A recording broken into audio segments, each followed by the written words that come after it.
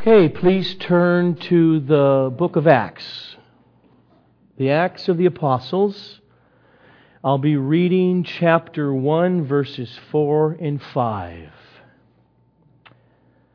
And while staying with them, He ordered them not to depart from Jerusalem, but to wait for the promise of the Father, which He said, "You heard from me. For John baptized with water, but you will be baptized with the Holy Spirit not many days from now." Let's pray.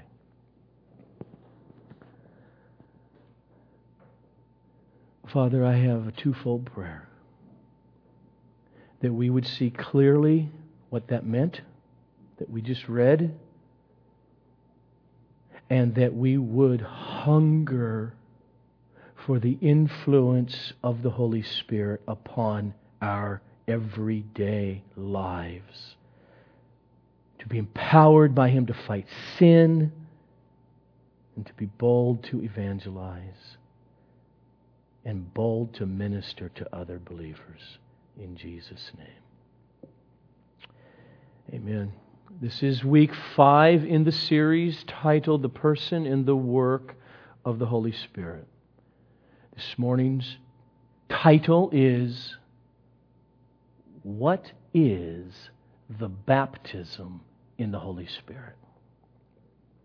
One of the most influential movements in modern church history that began in America and has spread throughout the world over the last 106 years or so is Pentecostalism. And I'm going to connect with that a little bit, this other term this morning. There's some similarities here. In the charismatic movement. The wind of the Spirit blew upon me in 1981, and I found myself born again. And like all believers, unless they're on a desert island, they will find themselves in a local church, which became my church home for the next 10 years. And that church happened to have sprung up out of Pentecostalism. Through most of the early 1980s, I spent almost every Saturday evangelizing, witnessing to people at Redondo Beach Pier or in retirement homes. And when I would find, this person is a Christian, their profession of faith in Jesus seems to be genuine, they're churchgoers, then I wouldn't just go on to the next person, I'd go on to stage 2. I had an agenda. Okay, awesome, we both love Jesus. Next question to him. Have you received the baptism in the Holy Spirit with the evidence of speaking in other tongues? And I'd want that to happen to them. That mentality came down from historic Pentecostalism. Pentecostalism is that movement that began in Topeka, Kansas, and then a revival in 1903 or 6 or somewhere around there came to 1906, came to Los Angeles. And it's called the Azusa Street Revival, where for 3 years it was just really popping. And people were coming from all over the place to experience whatever was going on. And most of these people would come and they would experience this phenomenon of speaking in other tongues. They go back home to their churches and it would spread, or they would get kicked out, one of the two.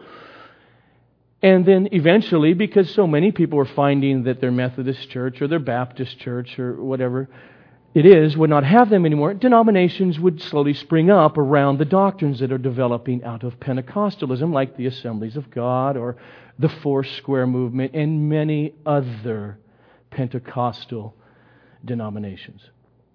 One of the very central doctrines of Pentecostalism is that the New Testament term, the baptism in the Holy Spirit, refers to a distinct and a separate act of God from new birth or from salvation.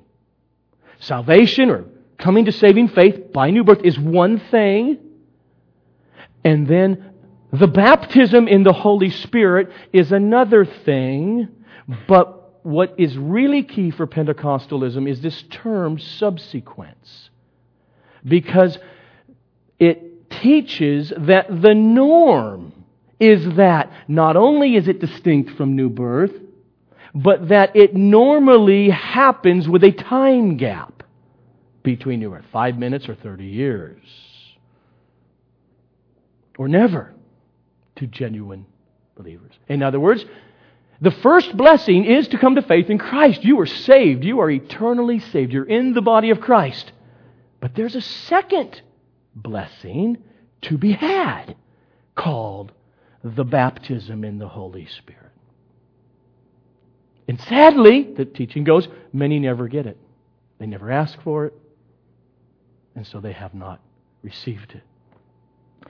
And the sign, early on, in some debate within Pentecostalism since that time, but the foundational teaching was the sign that of whether you have received the baptism, the being engulfed in or submerged in the Spirit, was the evidence of you speaking in other tongues. As the lingo goes, have you received the baptism in the Holy Spirit with the evidence of speaking in other tongues since you believe? Okay. Now another term is charismatic, or the charismatic movement, coming from the Greek word for gifts, or giftings. You see in 1 Corinthians, the gifts of the Spirit. So the charismatic movement, which sprung up in the 1960s and 1970s, particularly within non-Pentecostal mainline denominations and or Roman Catholicism. So within Methodist churches, Lutheran churches, Roman Catholic churches, Baptist churches, there was this movement happening that would kind of infiltrate the churches called the charismatic movement. It was a renewal movement.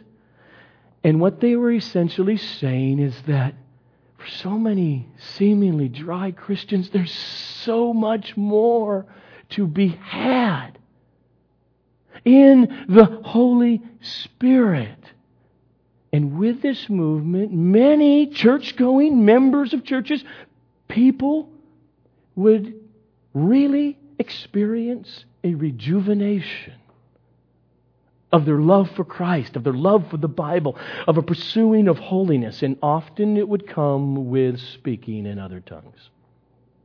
So the result of the charismatic movement was that there are lots of just humdrum so-called Christians would find their life really changed in their passion for Christ, claiming that it's because of the second blessing, the baptism in the Holy Spirit. All right, let me summarize at the core of Pentecostal. Let me kind of be a Pentecostal for a minute and try to show why. Here's the basic foundational argument. Open up to the book of Acts. And as you open up to the book of Acts, and we're going to start reading chapter 1, know this. Jesus has risen from the dead. He has been appearing and teaching the apostles and many more disciples for 5 weeks. They're encountering the resurrected Jesus. These people are believers. They're born again. They are indwelt with the Spirit. And then in verses 4 and 5 of chapter 1, notice, Jesus says to them, "But wait for the promise of the Father, which," he said, "you heard from me, for John baptized with water, but you will," in the future here now, you're already born again, "and you will be baptized with the Holy Spirit not many days from now." Okay, see it? Already born again, Spirit indwelt. And then Jesus says, wait, time's going to go by, and then something second is going to happen called the baptism in the Holy Spirit.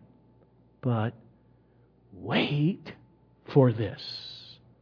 There's a time gap between saving faith and Holy Spirit baptism for empowerment, which Jesus makes clear in verse 8. "But you will receive power power when the Holy Spirit has come upon you. Okay, so he says that Jesus ascends to the Father. All these born-again people go to sleep that night, saved. They wake up, saved. They're believers. They do whatever they do the next day, and they go to bed again. And they wake up the next day, and they do whatever they do, and they go to bed again. And on for probably 10 days. They're saved. Then you come to chapter 2, starting with verse 1 of Acts. When the day of Pentecost arrived, they were all together in one place, and suddenly there came from heaven a sound like a mighty rushing wind, and it filled the entire house where they, probably the 120, were sitting.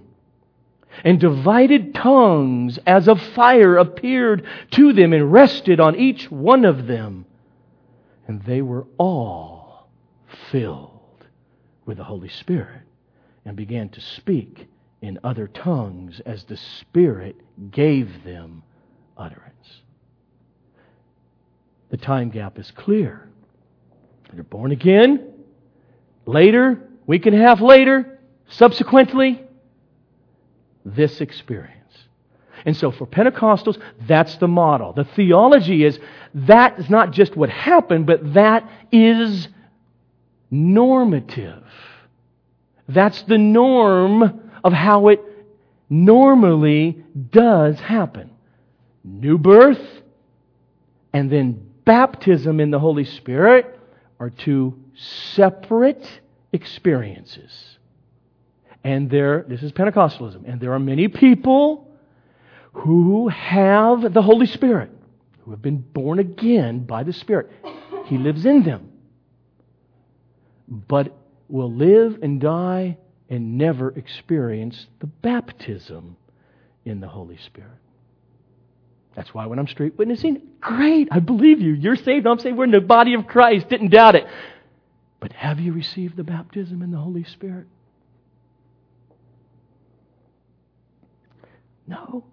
Ask for it, Christian. If you will, Jesus will give it to you. That's how it goes. Oh, now, to reaffirm that, just flip over in Acts, keep going, to Acts chapter 8. Philip, a deacon, goes up north about 30 miles or so to the region of Samaria. We know about the Samaritans, right? Not Jews. Half-breed, heretics. Jews hated the Samaritans. And vice versa. And he preaches the gospel to them. Okay, but now notice in verse 12 of chapter 8. But, as Philip's preaching, but when they believed the gospel. When they believed Philip, as he preached good news about the kingdom of God and the name of Jesus Christ, they were baptized, both men and women. Okay, so there they are. They're Christians. Confirmed believers with the ordinance of baptism. Yes, we affirm you're true believers. So here they are. They're born again. They believe. You'll just keep reading now. See verse 14?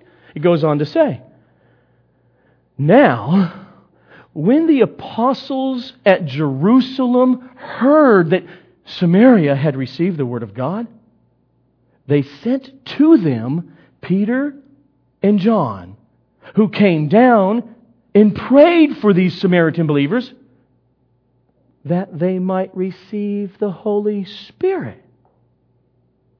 Because He, the Holy Spirit, had not yet fallen on any of them, but they had only been baptized in the name of the Lord Jesus. Then Peter and John laid their hands on them and received the Holy Spirit. So there it is again. This time gap. Born again in probably at least 4 days later. You got to get back to Jerusalem, a couple days, and then get them back to Samaria. You got 4-day lapse of time here. They're believers. They baptized them. They believed the gospel. And then the Holy Spirit falls upon them. Okay, just flip over now to Acts chapter 10. You know the story. Peter's got to get the vision, get kicked in the head by God. No, Peter, do what I tell you to do. Go to the Gentiles' house, Cornelius. And Cornelius gets his house packed with people. And Peter preaches the gospel of Jesus to these non-Jewish, Gentile God-fearers. And you pick up in chapter 10, verse 44. Peter's been preaching, okay? And then we pick it up, verse 44. While Peter was still saying these things, something happened. The Holy Spirit fell on all who heard the word. Now notice this. And the believers from among the circumcised, that means the Jewish Christians, who had come with Peter, they're there in the room watching this, they were stunned. That's what thaumazo, amazed, means. Those ones who came with Peter, they were amazed. Why? Because the gift of the Holy Spirit was poured out even on the Gentiles. Because they knew this. Why? They were hearing them speaking in tongues and extolling God. And then Peter declared, can anyone withhold water for baptizing these people, non-Jews, who have received the Holy Spirit just as we have on Pentecost? Then you turn to Acts 19, and it's 20 years later or so, and now you're at the far reaches, away from Jerusalem, in Ephesus. And Paul runs into these guys who know the message of John the Baptist, and you pick up in chapter 2 of 19 of Acts. Paul says to them, did you receive the Holy Spirit when you believed? And they said, no, we have not even heard that there is a Holy Spirit. We've only heard about John the Baptist, not Jesus.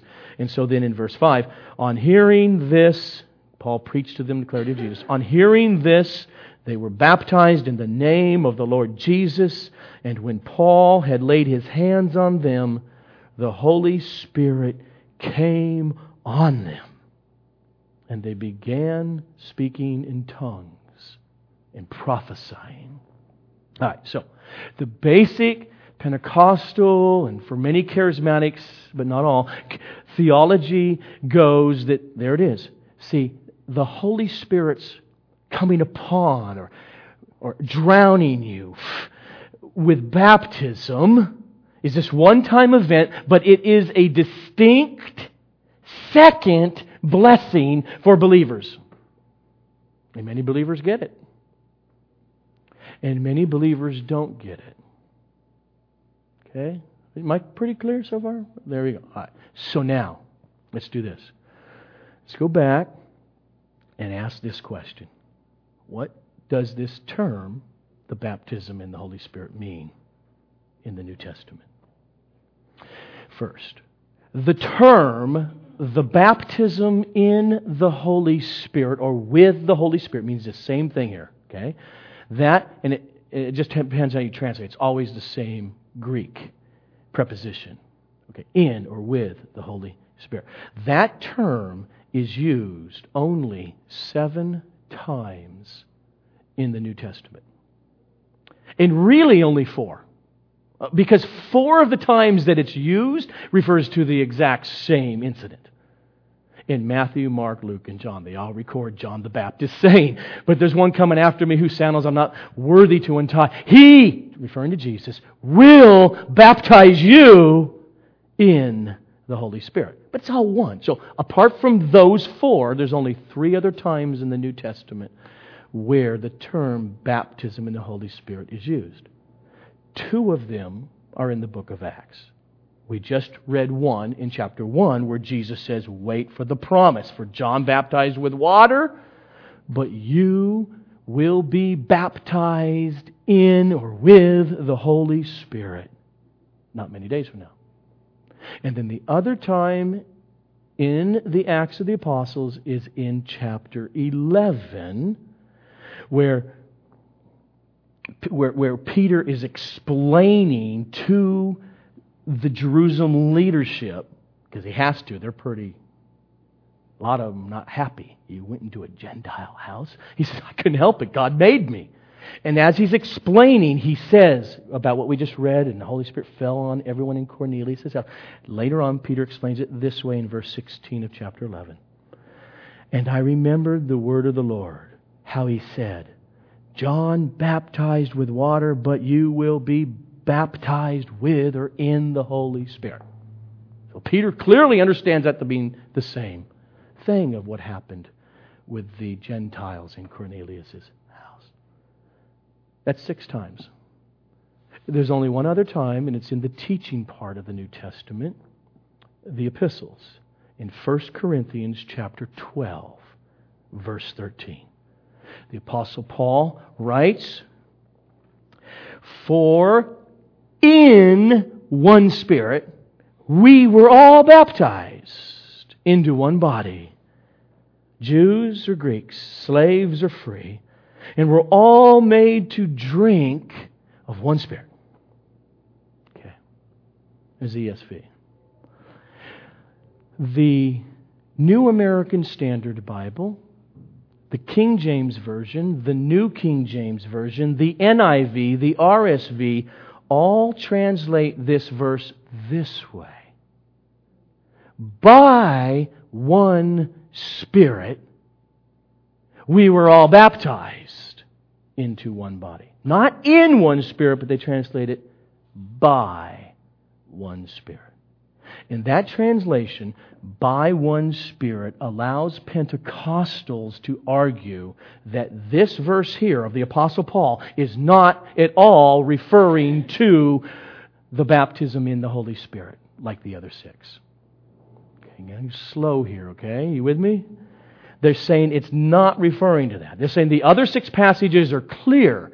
They refer to the Lord Jesus baptizing people in the Holy Spirit, but not what Paul says here.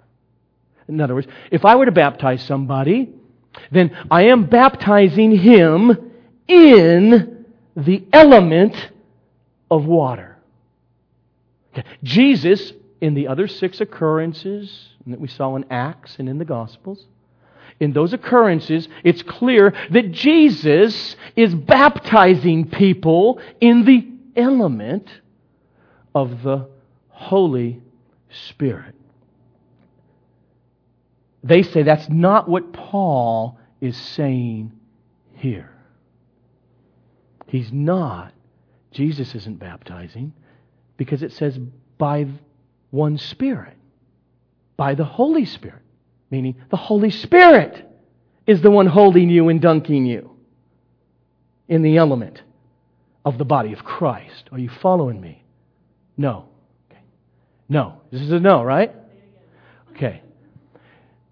In all the other 6 occurrences, the 4 in Matthew, Mark, Luke, and John, and the other 2 in the book of Acts, the term baptism in the Holy Spirit is clear that it refers to the Lord Jesus doing the act of baptizing persons in the element of water. Oh, no, not water. In the element of the Holy Spirit. Got it?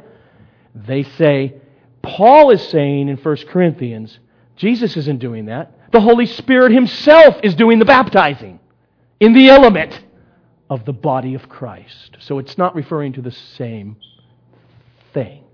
Now, the reason that's important for them to say, because Paul, the way he writes in 1 Corinthians, if he meant the same thing as the other 6 passages about baptism in the Spirit, if he meant that same thing, then it would be hard for Pentecostals to hold on to their doctrine of subsequence.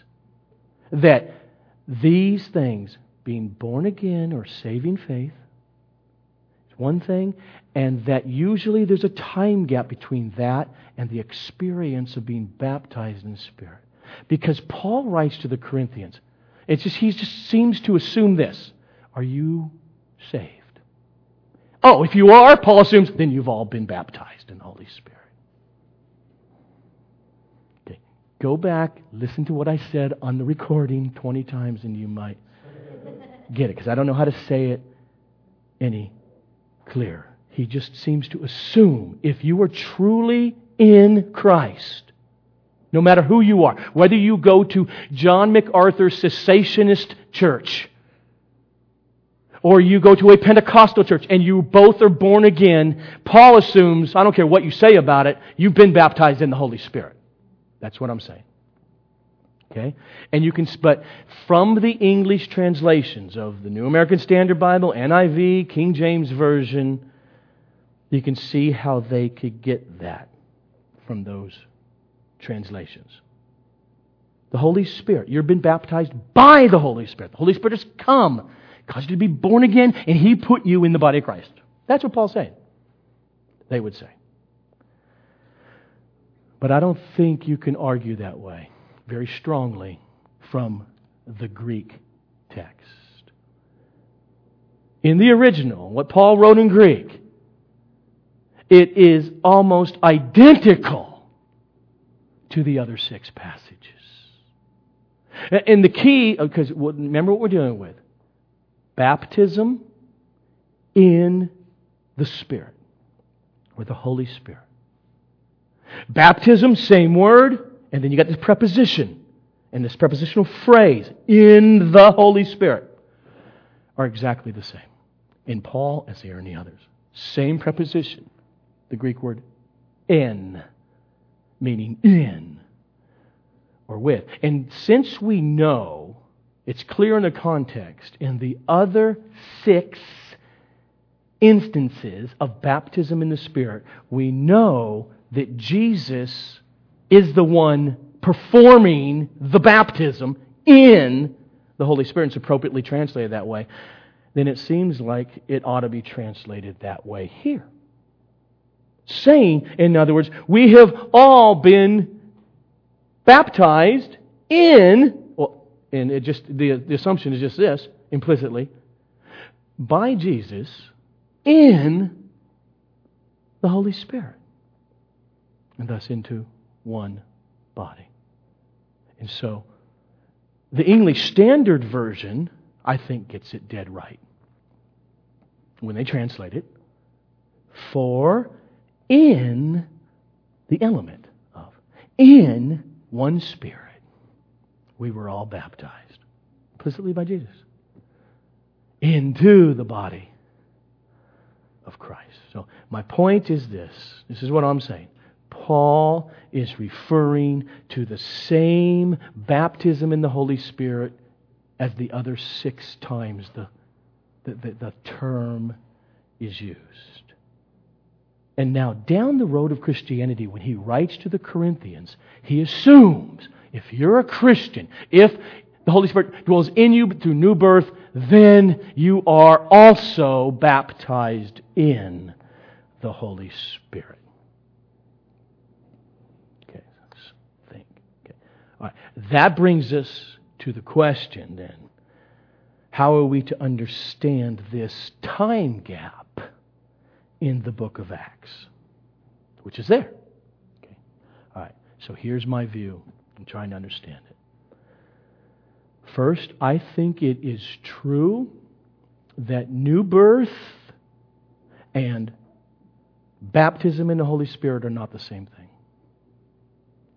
I think that the baptism in the Holy Spirit is a distinct act from new birth by the Holy Spirit. Because I want to deal with the Bible. And in Acts chapters 1 and 2, I think it's clear to me that these disciples and apostles are already believers. They believe. They have saving faith, okay? And then something different than that happens later, called the baptism in the Holy Spirit. Okay, so no, but here's the larger picture of what I think is happening in the book of Acts. When you come to chapter 2, and the day of Pentecost, and you're all in the upper room, that what is happening there is this public manifestation of the transition between the Old Covenant era and the New Covenant era. If you have not heard last week's sermon, just go back for more clarity on those terms. But this is that public transition happening. During the Old Covenant era, the Holy Spirit was not poured out upon all God's people. And by God's people, I don't mean the Jews. I mean some of the Jews. So, remember last week, with those who actually were indwelt by the Spirit with new birth, the remnant of the Jews. I mean, in the Old Testament, they were not all baptized with the Spirit, but they were all born again. You with me? Only some of them had the fullness or the baptism or the drowning in the Spirit for ministry, like a Moses and like prophets and like some priest and like you read the book of Judges. And they had that type of empowerment. But not all God's genuine spiritual people. Remember Moses. He had the Spirit. He was baptized in the Spirit. And he's also making stupid decisions like doing all this judging by himself. And his father-in-law finally said, "Won't you wake up?" And he says, "Okay," he does. And God helps him out. And He takes some of the Spirit that is upon Moses and puts it upon 70 of the elders of Israel. So they can help him with that empowerment to do this ministry. And then you remember, because they got the Spirit now, they're going back into their different camps and prophesying, and Joshua sees it and he's all ticked off, and Moses says, "Joshua, calm down. I wish all God's people would prophesy. I wish the Spirit were upon all of God's people." Remember that? And you can hear a tinge of prophecy there. And as the Old Testament and time goes by on the timeline of the Old Covenant period, prophets are coming and starting more clearly to even foretell or prophesy of what's going to happen in the New Covenant era where God's Spirit will be poured out. Not just on a couple leaders here or there, but upon all God's people. Slaves and free, girls and boys. That's the promise. Okay? So that's sitting there in the Bible. John the Baptist comes on the scene. That's him. This guy, referring to Jesus, he's the one who's going to baptize in the Holy Spirit. He goes to the cross, pays the price, He rises from the dead, He teaches for 5 weeks, and He ascends. And then in Acts chapter 2, the day of Pentecost, what is happening is the fulfillment of those prophecies. It's a public manifestation that the fulfillment is here. Not just upon the 12 apostles, upon every believer. That's what it's trying to say. If there were 400, it would have had a 400. If there's only 120 that are meeting in that room, then that's what God's going to do. But the point is, He fell upon all of them. And so that's why Peter, that very day, he's explaining it to the masses of his fellow Jews as he's preaching the gospel. Saying, this is it. Chapter 2 of Acts, Peter preaches. Here it is. For these people are not drunk, because the Holy Spirit was doing stuff to them that made it seem weird stuff was going on as it's spilling out into the temple yard or something. And he said, they're not drunk. Because they're hearing this, how can they all speak our differing languages? Because this is Pentecost and people or Jews from all over, the diaspora, are there. They're not drunk as you suppose. It's only 9 a.m. But this is what was uttered through the prophet Joel. And in the last days it shall be, God declares, I will pour out my Spirit on all flesh. And your sons and your daughters shall prophesy. And your young men shall see visions, and your old men shall dream dreams, even on male slaves and female slaves. In those days I will pour out my Spirit, and they shall prophesy. Okay, so what we see on the day of Pentecost in Acts chapter 2, in that upper room, is that these 120 believers who are already born again, they received the baptism in the Holy Spirit as a subsequent experience to them. Why? That's the question. I think it's because of the particular time they lived on the redemptive historical timeline we talked about last week. And in other words, let me just interpret what I think Jesus is doing. That He's saying, wait in Jerusalem. I could do it today. There's a reason why I'm doing what I'm doing. Wait in Jerusalem until I baptize you. Until I send the Holy Spirit with power. Why? Wait in Jerusalem so that I'm going to make this a public sign of clarity about this historical transition from the Old Covenant to the New Covenant promise of the outpouring of the Holy Spirit. And Peter gets up that day and says, yes, this is it. That's what this is. We get it now. It's the fulfillment of those promises.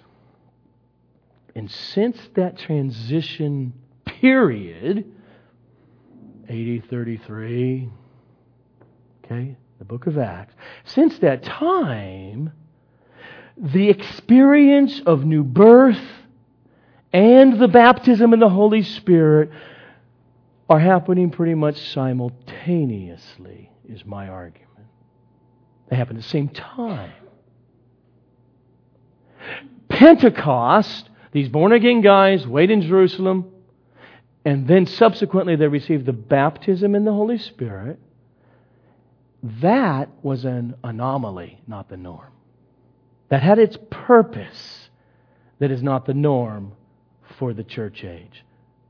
For the public show of this is it. The transition and the fulfillment has happened. The King has come and He has sent forth this which you see and hear, confirming the message of the gospel. Are you with me? Okay, you should be asking the next question then. What about the other accounts in the book of Acts? Okay, so you turn to chapter 8. Okay, I heard what you said, Joe, but when you go to chapter 8, and these people there, they become believers, they're saved, but not simultaneously, like you just said, Joe, but probably 4 days later, the Holy Spirit falls upon them, as they did on Pentecost. So what's going on? Here's my answer. The context. That's what's going on. The context. What is Luke up to in the way that he structures his narrative of the book of the Acts of the Apostles? Luke's purpose is to show throughout. This is one of the main themes. His purpose is to show that Christianity is not only Jewish. Salvation in the message of Christ, the Messiah who comes from the Jews, is not just for the Jews. It comes from them, comes from the center of Jerusalem, and then it goes outward. Now remember, Dr. Luke was a very close companion of the Apostle Paul. So therefore, Luke knew firsthand the central tension and division within the early church, particularly the Jewish segment of the church, about the question of the place of non-Jews in the body of Christ. And that's why we see at the beginning of Luke's narrative this larger structural table of contents of what He's going to be doing. Now, Jesus said it, but He's always selective in what He's using. Right? So there's a lot more that happened than what Luke's going to record. What's he doing? What's the author Luke doing? He takes what Jesus said, and I think it's operating as a main, here's the theme's going to be flowing throughout the story I'm going to tell of the early church. And that's what Jesus said in chapter 1, verse 8. But you will receive power when the Holy Spirit has come upon you, and you will be my witnesses in Jerusalem, and in all Judea and Samaria and to the end of the earth. And so Luke's got this idea where he's going with his narrative of Acts. The Jews centered in Jerusalem first. And from there spreading out to the Jewish community. And then to the Samaritans. And then to the bacon-eating, disgusting Gentiles. Well, Luke doesn't think that anymore because he is Gentile. But he understands the problem and the tension within the early church as he lays this out. And so, 120 in the upper room on the day of Pentecost. Jesus said, wait. They waited. And Jesus baptized them in the Holy Spirit. With visible evidence that flowed out to the non-Jews that gave Peter a place to preach. And so the Spirit and the fulfillment of the prophecies came to pass. And later that day, thousands more came in to the flooding, the outpouring, the waters of the Holy Spirit. Now get it. They were all Jews. There's no Gentiles there. This is Jews. God's chosen people. Then, in Acts, in the subsequent outpourings there that he lets us know about, again, one thing that happens, every believer in those instances are baptized in the Spirit. Not some of them. All of them, just like on the day of Pentecost. This is what I think is happening. In short, and I'll try to unfold a little bit more. Pentecost is that big sign, the fulfillment of the age from the Old Covenant era into the New Covenant era. The other accounts are essentially the same thing. It's just Pentecost extended. Let's work through that. Remember the apostles, at least the 11 now. If not, you count the 12. The apostles were all part of the 120, but there's a lot more than just apostles there. All the believers. Jesus' mom is there. Okay, they're all believers in Jerusalem, and they're all baptized in the Holy Spirit on the day of Pentecost. That day, months later, at least months later, if not a year or more later, Peter, John, James, the son of Zebedee, and Bartholomew, the leaders of the church, and other Jews, still had no clue that salvation of Jesus could go to non-Jews. They're still clueless about it. You would ask them then, hey, let's go preach this to Samaria. They're having a problem. What? Samaritans? Half-breed? Only take Moses? Heretical in their theology? Get saved? No way. This is what's happening. Okay. How about Gentile God-fearers? Well, yeah, but see, they won't even convert to Judaism. They like Judaism, but they're not going to go all the way and convert. They're still Gentiles. Them get saved? No way. So you got chapter 8 for the Samaritans. You got chapter 10 for the God-fearing Gentiles. Or just the pagan Gentiles, the far reaches of the empire, in Ephesus and Asia Minor. So we get chapter 19.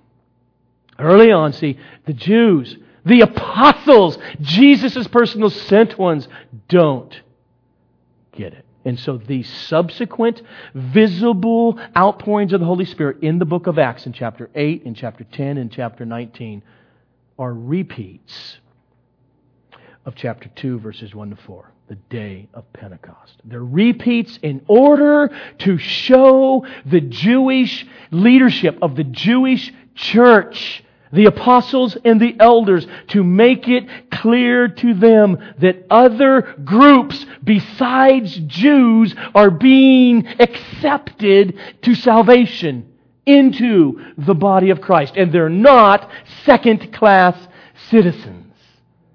It's to show the same visible outpouring of God the Holy Spirit that came upon you at Pentecost is coming upon these other non-Jewish groups. Leaders, get it into your head. And that's Luke's structure of the book. These themes go throughout. So when you turn to chapter 8, Philip, a deacon, non-leader, he goes there, or however Jesus got him there. He worked with Philip in some strange ways, huh? So he's in Samaria. He preaches to, from a Jewish standpoint, disgusting, hated Samaritans, the gospel of Jesus. I imagine Jesus somehow let him, you got to do it, just like he's going to do to Peter later. And they believe it. They believe. And then days elapse. And then we read. And then Peter and John finally come down and laid hands on them. And they received the Holy Spirit. So this is what I think happens. Because there's no leaders in Samaria. No elders from the Jerusalem church or apostles.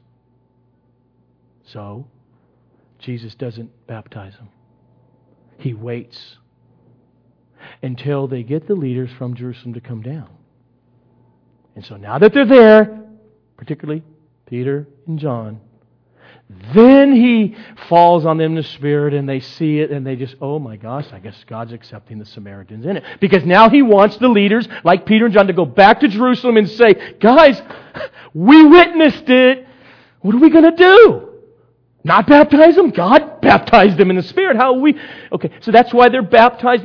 They're accepted. And they're not to be second-hand citizens in the kingdom of God. And so then you go to chapter 10, and you know the story. I mean, God had to just smack Peter upside the head again and again. I'm telling you, go to the Gentile house when he comes and eat his food, you kosher-eating Jewish person. But I've never done that. Leviticus says I can't eat that as a Jew. Well, the Lord told him, that part time is over. Go do it. Preach the gospel. Okay, so God sets it all up. They come and get him, and he goes to Cornelius' house, and we read what happened there as he's preaching. The Holy Spirit fell on all the believers from among the circumcised who had come with Peter. They were amazed. So there's Peter. Okay, now here's a question. But there's no time gap. Jesus didn't need to have a time gap. He didn't need to say, okay, they're born again, let's baptize them, and then let's have a time gap so we can make sure some leaders of the Jerusalem church get over here. Peter was already there. Peter's the one preaching, and with a lot of fellow Christian Jews with him. So he didn't need a time gap. As he preached, the Holy Spirit fell, and they were hearing them speak in tongues and extolling God. Now, when Peter got back to Jerusalem and trying to have leadership council, lots of other Jewish Christians are sneaking their way in because they're very angry that Peter would go into a Gentile house. Very angry at the idea that Gentiles, staying Gentiles, could be saved and accepted into the body. But Peter just says, look, let me just explain. And they gave him the floor and he explained everything that happened. God gave him a vision. Eat. See the pig and you see that raven that eats other animals and you see the lobster tail. Eat it, Peter. Okay, God got His message. Peter explains all of that, and you pick up in chapter 11, verse 16 and 18, and this is what he explains to the Jerusalem church and the Jerusalem leadership. And I remembered the word of the Lord, how He said, here it is, John baptized with water, but you will be baptized with the Holy Spirit. If then God gave the same gift to them in Cornelius' house, the Gentiles, as He gave to us when we believed in the Lord Jesus, who was I that I could stand in God's way? When they heard this, heard these things, they finally shut up. And they glorified God, saying, then to the Gentiles also, God has granted repentance that leads to life. And then years later, you get this one more account in Ephesus, verse 6 of chapter 19. And when Paul had laid his hands on them, the Holy Spirit came on them, all of them, all 12 of them, and they began speaking in tongues and prophesying.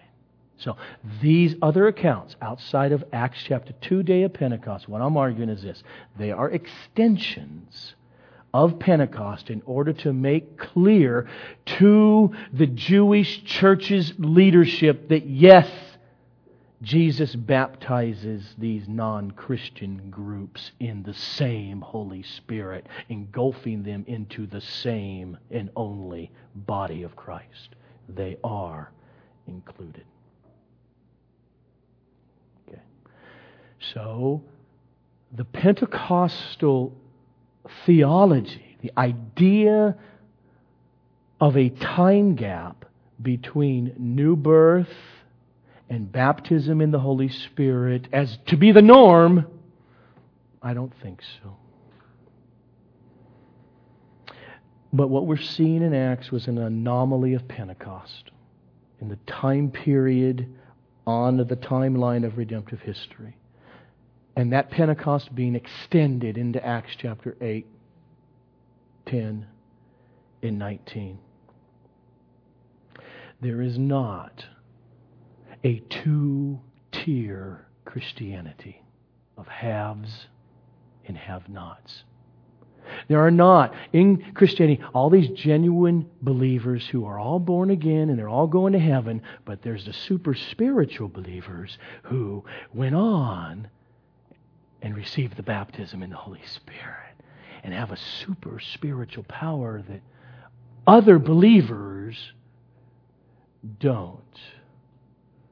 But I think, as Paul would later write to the Corinthians, all believers, the assumption here, genuinely you're in Christ, then you've all been baptized in the Holy Spirit. If He came here today and says, every one of you who has actually been born again, you have actually truly come to saving faith. 2 weeks ago sermon, born by the Spirit. If that's you, you are and have been also baptized in the Holy Spirit. Now, before I close, which I'm doing now the next 4 or 5 minutes, I just want to make a couple things clear so I'm not misheard. Do not hear me saying that I disdain any fellow believer's experiences. I haven't even said anything about their experiences this morning, if you're listening carefully. Do not think that I don't believe, because I do believe, that thousands upon thousands of people in the context of Pentecostalism and the charismatic movement have had experiences with God in those contexts.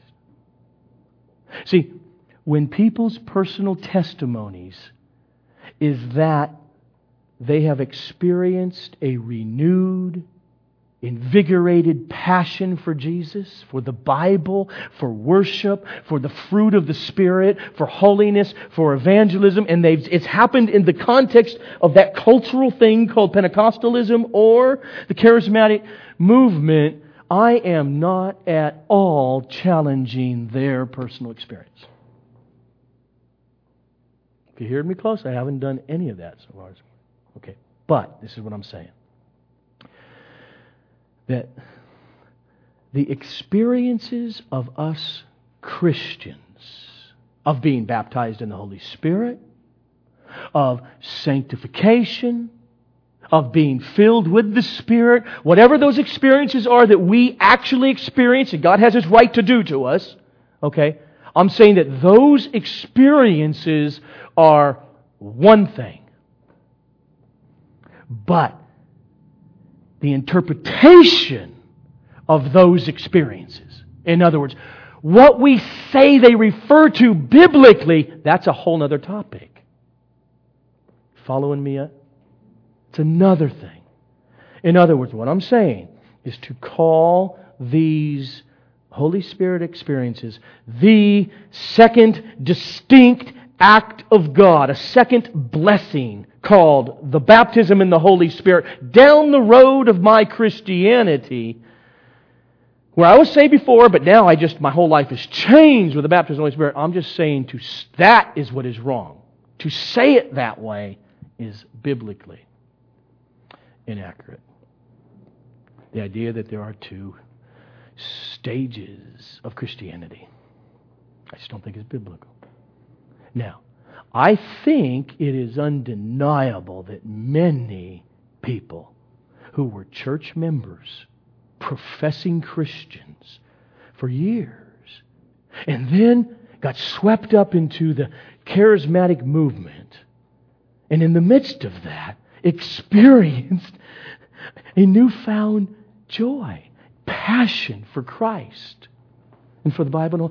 I think just watching life, being a rational person, that just seems to be obviously true. Now, then what's happening? Okay, here's Joe's. I think more than this, but let me just give the two big things that I think happen. One is this. Often, as this would happen with people, just a humdrum Christian life, and then the charismatic movement comes, or they go to revival meetings or something like that, is that they hear in the context of church something different. It's given to them in a different way than their just very week after week formal Christianity. And in the midst of it, something happens to many of these people that changes their lives. Their heart towards Christ is just different now. And it's filled with an excitement that for years as a church-going person, they never knew. And I think what happens to many of those people, or what it is that has happened, is that they became Christians. Or is that, for many, not all of them, for many of these people, what happened is they got born again. That's what happened to them. And now they're taught in the midst of the movement, no, you didn't get born again. You're already a Christian. You've been a church member for 28 years. Were you lying when you said that you believe that Jesus is this Savior who was raised from the dead and bore your sin? No, I wasn't lying. Then you were always a Christian. No, what happened to you? You got baptized in the Holy Spirit. And so, okay, I guess you know better. And they go away, and that's how they tell their story. That's what I think happens. Now, there's one other thing that happens. I think real, genuine believers get caught up into differing movements, Pentecostalism and or charismatic movements, and all the differing forms over the years. I think that happens. They get caught up, and they actually do experience something deeper than they've ever experienced before in their personal relationship with God and the Holy Spirit. They're just rejuvenated in a passion that seemed to be laying dormant. And what I think has happened to a lot of them is that, yes, God used those instances to fill them again and to refill them with the Holy Spirit. And to that subject we come next week. So as we close now, though, singing, and I hope by the Holy Spirit. Keep in mind the admonition of the Apostle Paul that I'm going to quote in a second. But just think about, I think this has got to be going on in Paul's mind. What do many people do when they go to a bar? Give me a shot of whiskey. They got a purpose. Give me another one. The goal isn't the taste of the whiskey. Their goal is to be affected by the whiskey. Paul tells us as we're going to begin singing, and do not get drunk with wine or affected. Don't be pursuing that, but be pursuing getting affected. He says, drunkenness is debauchery, but instead of that, be being filled, not with alcohol, but with the Holy Spirit. Addressing one another, as we're going to do in a moment, with psalms and hymns and spiritual songs, singing and making melody to the Lord with your heart. Let's do it, baby.